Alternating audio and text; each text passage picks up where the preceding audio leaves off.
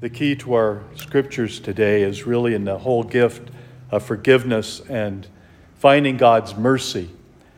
As we hear from Susanna, who's been caught in adultery, and we have these two witnesses that come to testify against her, and neither one has been able to tell the truth.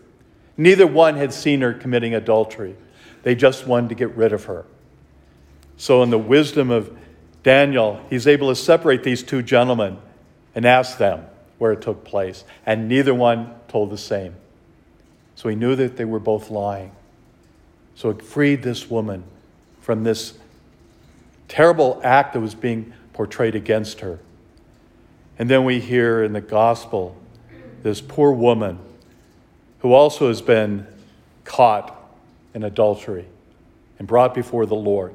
They want to get something that they can put against him so they can get rid of him. The amazing thing is none of them are without sin, just as none of us are without sin. We all have sin, but we are constantly working against that. And that's the great gift that the Lord shows this woman. Even though she may have been committing this terrible offense,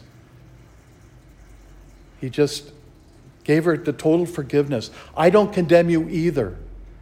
But then the important, go and sin no more. That's what the Lord asks of us. In the midst of all of our transgressions, to take and start sorting out that which is most detrimental and work backwards. Getting the worst offense and getting to the least offensive. I think that's a challenge for all of us. Not to try to work on all our sins at once. That doesn't work. Because then it gets too complicated. And we get frustrated with ourselves.